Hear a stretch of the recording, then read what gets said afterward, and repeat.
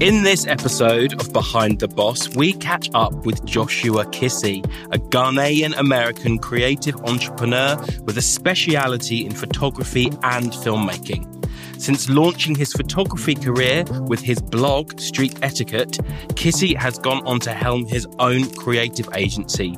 Much of his work centers around the exploration of identity and widening the breadth of voices that are heard in and around the creative industry.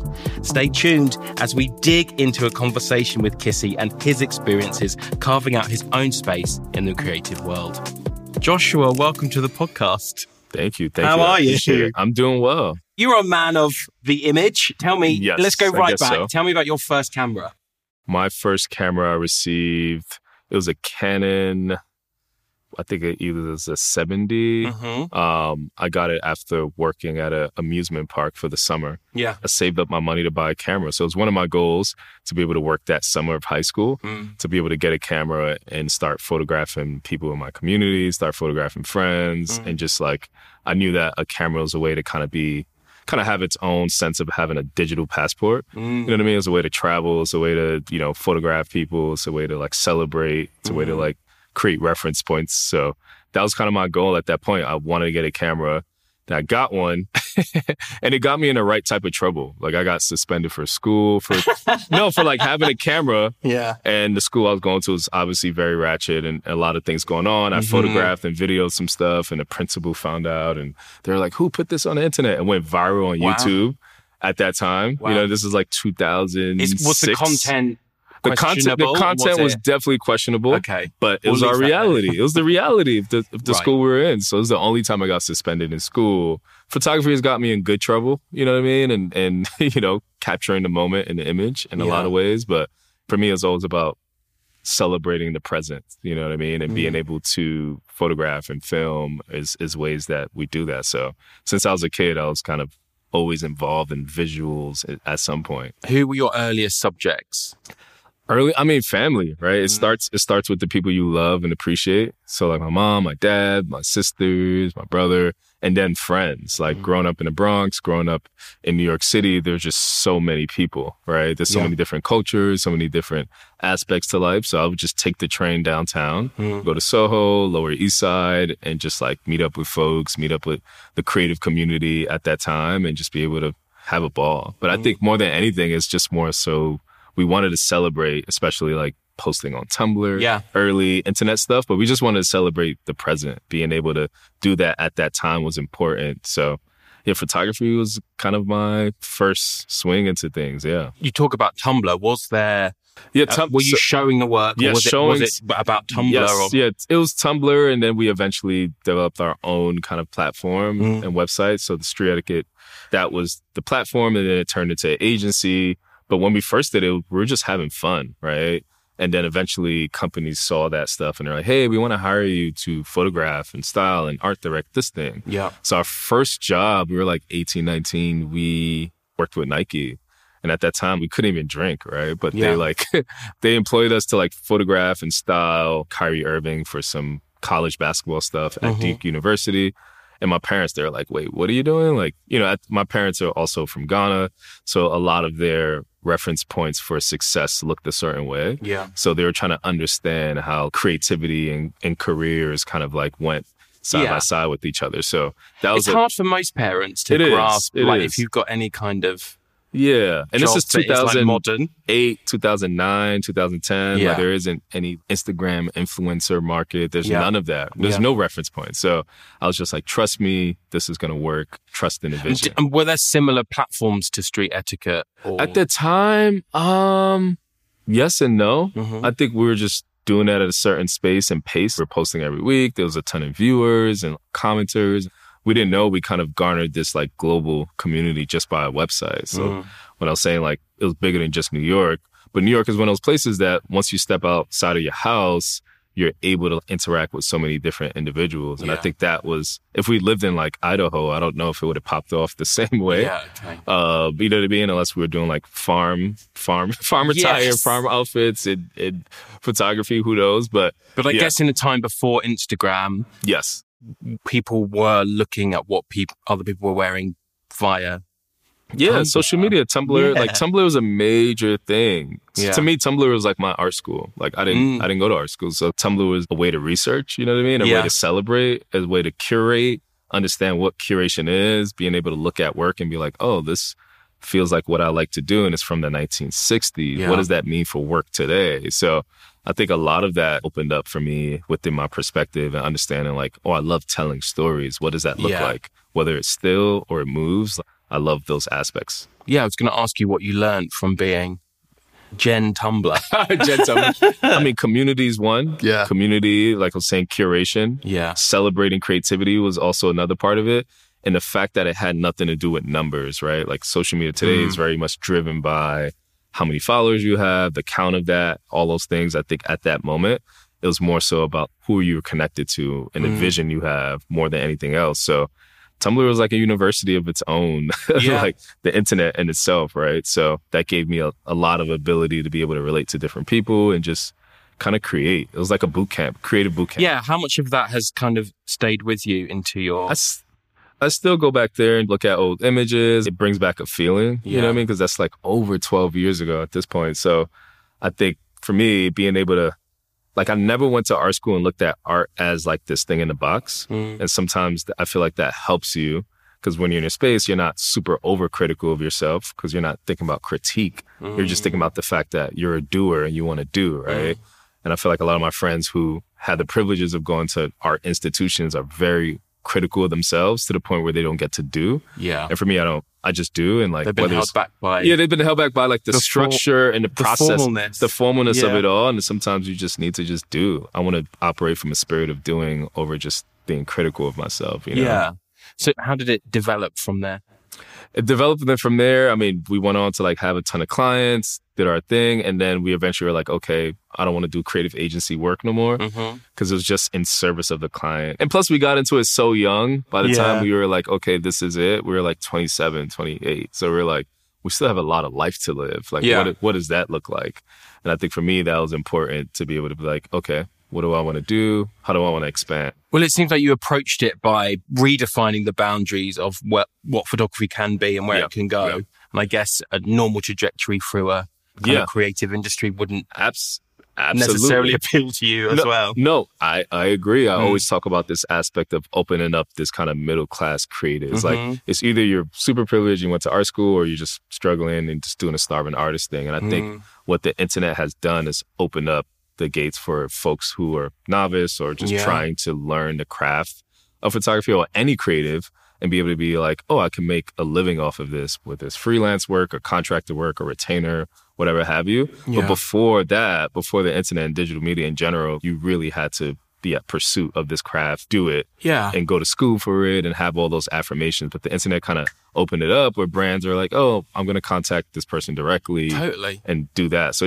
it opened it up in the right way. Well, before the internet, it's like, how do you get your work seen? You show it in a gallery. How do you get into a gallery? You go to an art school. You have to have credentials. It was a very, very like structural way to get affirmation and within your career and work. To me, the museums it's the world, it's the people, it's the communities, the neighborhoods. Like I never wanted to lock off what people thought of like what art can be because I already feel like it's already isolating and I didn't want to build up higher walls to walls that are already there. So I'm just like, how do I make it as relatable and accessible as possible? And that's just always been for me, Interesting.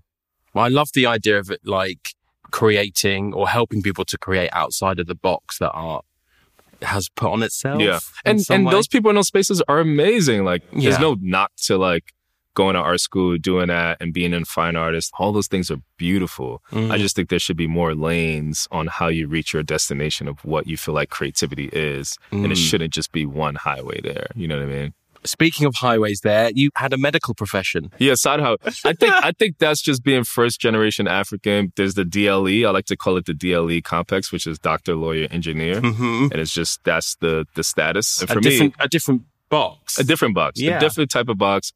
I think for me, I mean, my mom works in the hospital. Those are the things that interest me as far as like helping people and growing up in a house full of empathy in those ways. But I always knew, I was like, oh, okay, if I do this profession, I could do this for like 3 days a week and the rest of the week I could do whatever I want to do. Yeah. It was a balance and compromise, but eventually I was like, I'm not doing that. Yeah. And like, nobody should take advice from this, but I was pretty much acting like I was going to school and I wasn't. Yeah. Until my parents found out. And you then put I was your just, school uniform on. I was just like, I'm going, and like not happening. Yeah. And they found out what I was really doing, but by that time I was getting hired to do shoots and all this other stuff. So my dad was just like, if this works out, you could do it. I'm going to give you 2 years. Okay. Yeah, he was like, if this works out, you could do it. If you don't, then we're going to pick your major. And I was like, damn, okay.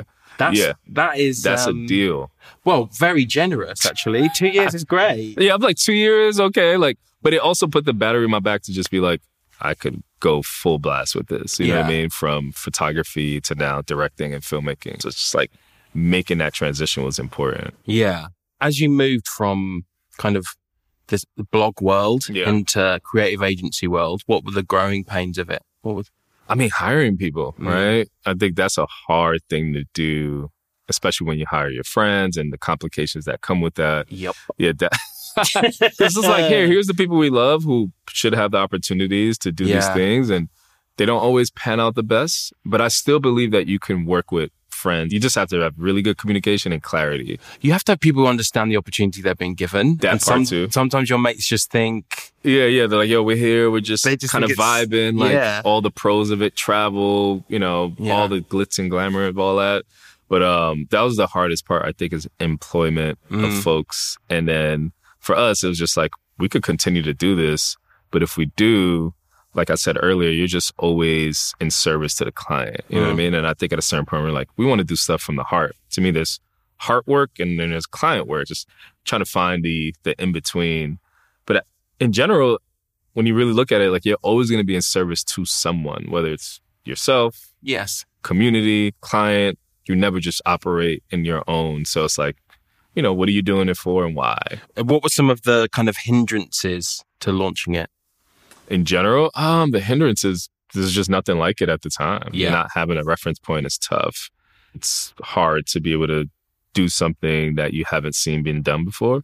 So I feel like that was the hard part of trying to get the vision out there. And like the fact that the industry is always changing is one thing as well. It's an ever-growing industry. So going from that, have an agency and to be like, okay, we're done with that. Chapter close. What does solo work look like? What do I want to spend my time doing? Like starting tonal, starting all these other things. I've always just kind of been a project starter. I just like to start ideas and hopefully they grow into things. But I think part of that is about your guts, your instincts, courage, right? And guts, yeah. Cats don't just magically fall on their feet. Well, this they is do true. a bit. Yes and no. This is true. Yeah. I mean, yes. If I could be honest, I was just very selfish with my time and what I want to do. And I was like, I don't want to get into any relationships. All I want to do is do this. Yeah. Because I always felt like things would just be a distraction. Up until when I'm 18 to 25, 26, I want to make sure I'm solid in this space. Yeah. Because it's not like there's folks behind me or folks in front of me. Like you're going into a room and trying to create a lane that hasn't been created, right? So it's a lot of pressure in that space. And it's also like proving to yourself, your community, whoever, that it's possible. 33 now, a lot of younger creators are like, oh, like he's the guy I saw when I was in 6th grade or 5th grade. Like, so I think it's important to always just open the door for others. And that's what I've tried to do. I'm like, hey, it's not just about me finding success within telling stories or creativity. It's just, I want to make sure the kid that's coming up behind me also has that experience and you know what I mean? Yeah, just there's that accessibility. Yeah, there's that saying, you can't be what you can't see. True. So you have to be visible. Got to knock open that door, go right in, and just like, don't close the door though. Yeah. Keep the door open. Tell me a bit about Tonal. Tonal was started by myself and Karen Okonkwo. This is 2016. But basically it started from the need of having diverse stock photography. And she came to me with the idea and I'm like, yo, I'm not doing this. Stock photography is whack. You know what I mean? I was like, I know what you mean. Yeah, I was like, I want nothing to do with that. But she was like, well, if you think about the art of it, if we introduce it in a very curated way and the story is more about the story, less over like the stock element of it. Yeah. There's something important there. And they kind of blew up from there, where I think a lot of people were like, why doesn't that exist again? You know what I mean? It was sort of a very simple idea. And in ways, what we thought about the project and the brand, it was just like, hey, this is an easy way for brands to be like, we support what representation looks like in this industry just by like subscribing or just by like doing partnerships. And one of the first clients we had was like Google. And they were just like, how do we find technology and representation? How do we break those things apart and start to build this new mold? And after that, there was Nike. And they're like, how do we make sure there's representation within sport? Yeah. And when you think about it, it's just the simple way to think about it is like every facet of our lives represents some sort of image or a reference point, right?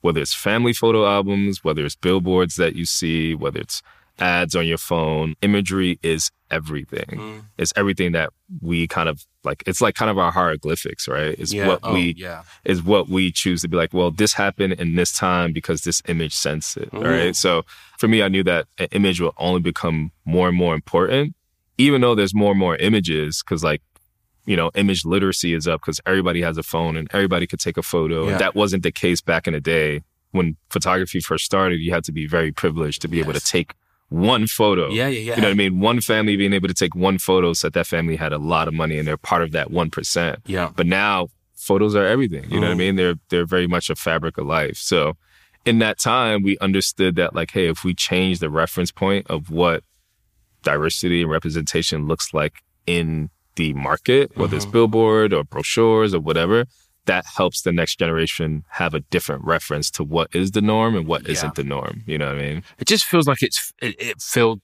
such an obvious gap. That's like what I'm saying. I was like, if we didn't start it, somebody else would have. And it was just one of those things where it's like, okay, this is the right thing to do. We were affirmed very early and continue to grow like at a crazy rate. Do you think street etiquette instigated changed the way that other people were doing stuff? Oh, absolutely. I definitely think it's impacted things. But like, I mean, even the last 2 years, right? Pandemic and all, like, I feel like time exaggerated stuff. Like, it's just like super quick. Yeah, it's crazy and, like, at the moment. People have made moves that they wanted to make. The last 2 years have been a decade. We won't know what that really means until time passes and we're like out of the moment in a sense. And I think because we're still in it, we're trying to figure it out. But the industry itself, I think it's changed. I think the bigger question is asking, like, has society changed? Has this country changed? Like, because like the art part of it is just expressions of what we live, right? Has this country changed? I don't know. Some things have changed, but some things haven't. You know what I mean? But it's a reaction to its time, right? It's a reaction to the time. So I'm just like, some things have changed systematically that are put in place, right? But some things are just expressions of others and they'll continue to be within that space until we reach the next chapter. So I like to think, yes, the fact that there are more Black and brown creatives and representation in spaces for sure.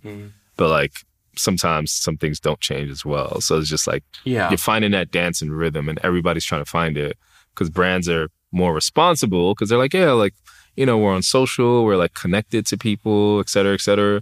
But that comes with a lot of responsibility to make sure you're doing the right thing. It's hard. We're in a space right now where it's like super critical. Everything is on the line at all times. Yeah. And I think before it was less of that. So diversity is becoming something that people are able to do visually. Yeah. Visually, that's for working, sure. That's working. But the systemic change. That takes. That's behind closed doors. That's behind closed doors. That's different kettle of fish. Definitely. I agree. I was like, you know, I feel like Tonal's already inspired a lot of change within our first year of launching. You know, the Gettys and the Shutters, like they all reached out, obviously, trying to inquire about what we're doing and how we're doing it and all that good stuff. So I think it's already given those companies that had the space and real estate of like imagery to think different and be like, okay, we have to be better. So there's already that call to action because like people are mentioning, oh, if Nike or Google or whoever is working with Tonal, then like we have to up the ante on what we're doing. So I think it's had that great impact.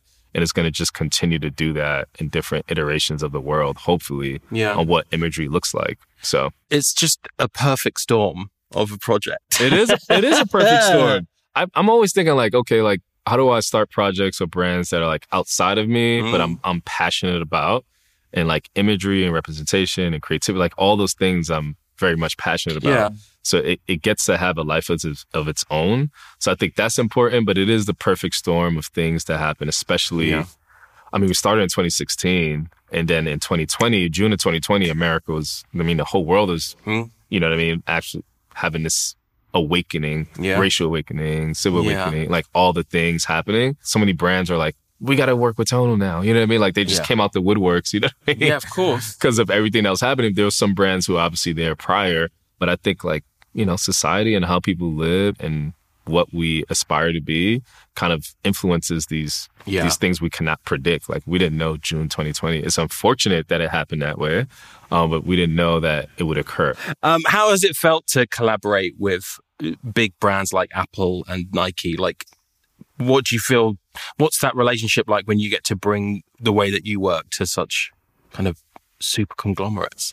Yeah, I think now, especially being a commercial director and bidding on jobs, and working with agencies and working with brands, you put so much of your heart into this stuff, right? You put so much of your heart into it and you just hope that other people do the same. But it's so hard because I think about it, I'm like, folks wake up, they brush their teeth, they shower, they clock into their computer, they do their job as the CMO or the project manager or the art, you know? Yeah. And it's like, if you're not living it, I won't hold that same expectation over them to understand the work 100%. Yeah. And I think for me, that's always something, especially in this age where it's like diversity, representation, creativity. We want these stories that we know we can't do without these expressions of them. Some of the things that may go to it may contradict itself.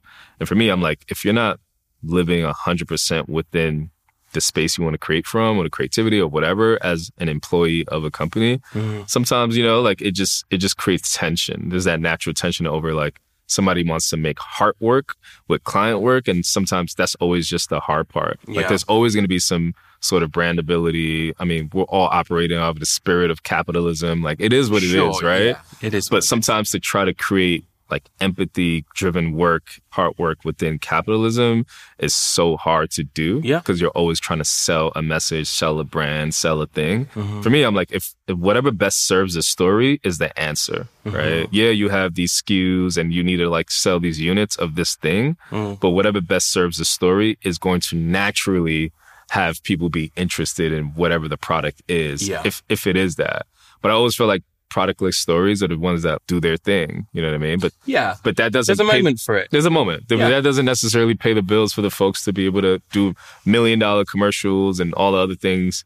Like this year was the first time I did a Super Bowl commercial, and it was amazing. It was great, but it was also some complications of doing a Super Bowl commercial. Yeah. Like a Super Bowl commercial isn't the work that you create for your friends and community, and like you have all the say. It's like as the expectation of it increases, there's just more eyes on the thing that you're creating. Yeah. So many of my friends struggle with that, where it's like, it is tough, like from a mental health perspective, from like all these things where it's like, you could be making a great amount of money, but does the work fulfill you? Yeah. That's a whole other aspect of it. So you have to find the balance and dance of doing like contracted jobs and jobs you just got to do and the stuff you want to shift.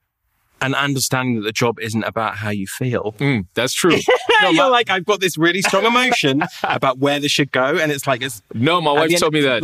It's not about how you feel. Absolutely. And sometimes somebody needs to take you out of that. My wife's like, you're not going to work with people you like all the time. That's so, she was like, everybody's not your friend. Like the crews, like they're not your friends all the time. It's great to have friends that you work with, whether it's clients and crews and all of that. But she was like, you got to get more realistic. She's like, I go into a job where I may not like everybody, and that's just the normal. Yeah. And I'm like, oh yeah, I'm being sensitive. You still got to make good work. You still got to be. I was like, I'm being sensitive. Thing. It's cool. Just you talked a bit about being from Ghana. Oh yeah. Tell me how that feeds into your work or inspires it. Wow. It's so. Just a quick question. I know. I'm like, wow. I mean, everybody's prideful about where they're from, and I think it's amazing. But when I think about being in the diaspora, being born and raised in New York City and the Bronx, and like where I grew up in the Bronx was like the highest population of people from Ghana outside of Ghana, right? So it's like I grew up in the culture just in a very different way in New York, in a city that's already so diverse and so vibrant in its own way. In 2016, I took a trip just by myself, just like I just want to go experience home and chill, like not work adjacent or anything. And that just kind of opened my eyes to so much. And I know everybody has their like home awakening of like, I'm going to go back to like what ancestral beginnings look like for me. And like do you feel something? And I think Ghana's a special place because it's one of those places that's a home for many Black people, no matter where you're coming from. It's just like you could pull up here. But everybody from Maya Angelou, Malcolm X, Martin Luther, like James Brown, like so many people have called that a home throughout the centuries, especially after we got our independence in the 1950s.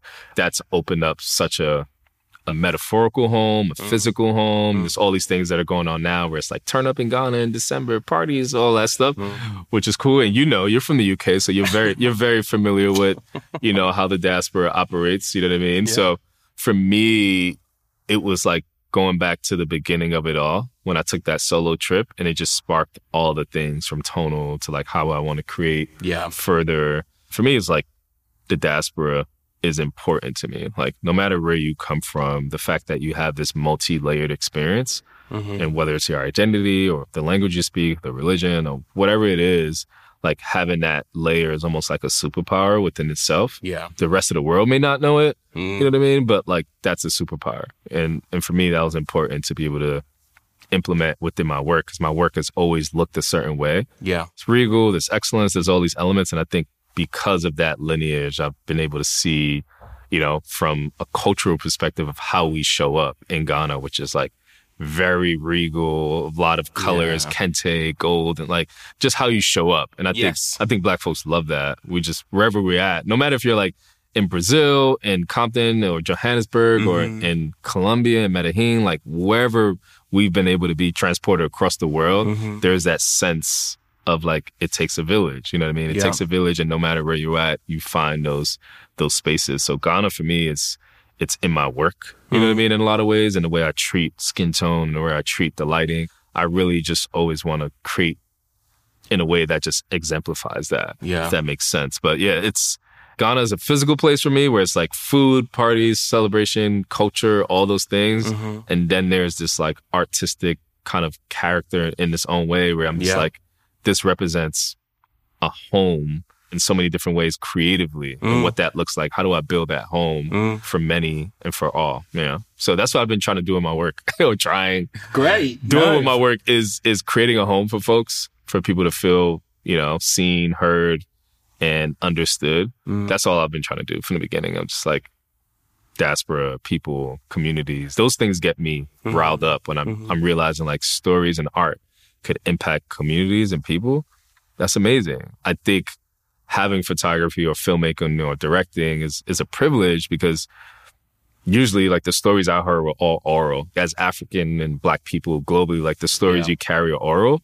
So as soon as you lose that oral story, then things can't be passed on. So I look at filmmaking and photography as ways to have these different reference points of oral stories that you would tell, your elders would tell you, you know what I mean? Or whoever would tell you over time.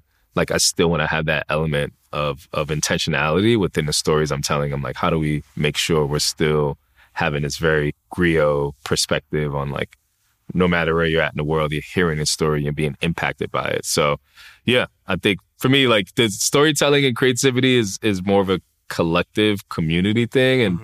And I have to constantly undo the work of being born and raised in a Western concept where it's more about me, it's more about the individual. The rest of the world doesn't necessarily work that way. Yeah. So it's just like, it's me here because it's capitalism, there's all the things, there's all of that.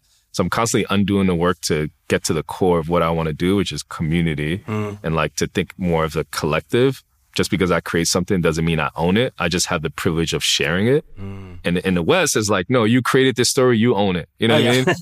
It's your idea. Like you're brilliant. You're but as you move yourself away from the Western concept, it's more about community. Like if you share a story, you don't own it, right? You just have the privilege of sharing it. Yeah. Just because you told the story doesn't mean it's yours. I'm undoing those things as I approach my creative process and understanding the camera is a powerful tool, but it's also been used in ways that hasn't always been beneficial for people of color or Black folks in ways. So being behind the camera comes with responsibility, and I think people forget that. Yeah. Whether I'm in front or behind, I'm like, there's a responsibility. You're not just operating a machine. You know what I mean? So, yeah. In 3 words, what are the traits you believe make a good boss? That's a good question. I think I equate being a good boss with just being a good person. And being a good person is so elusive and so fluid. You know what I mean? It's just like, it depends who you ask.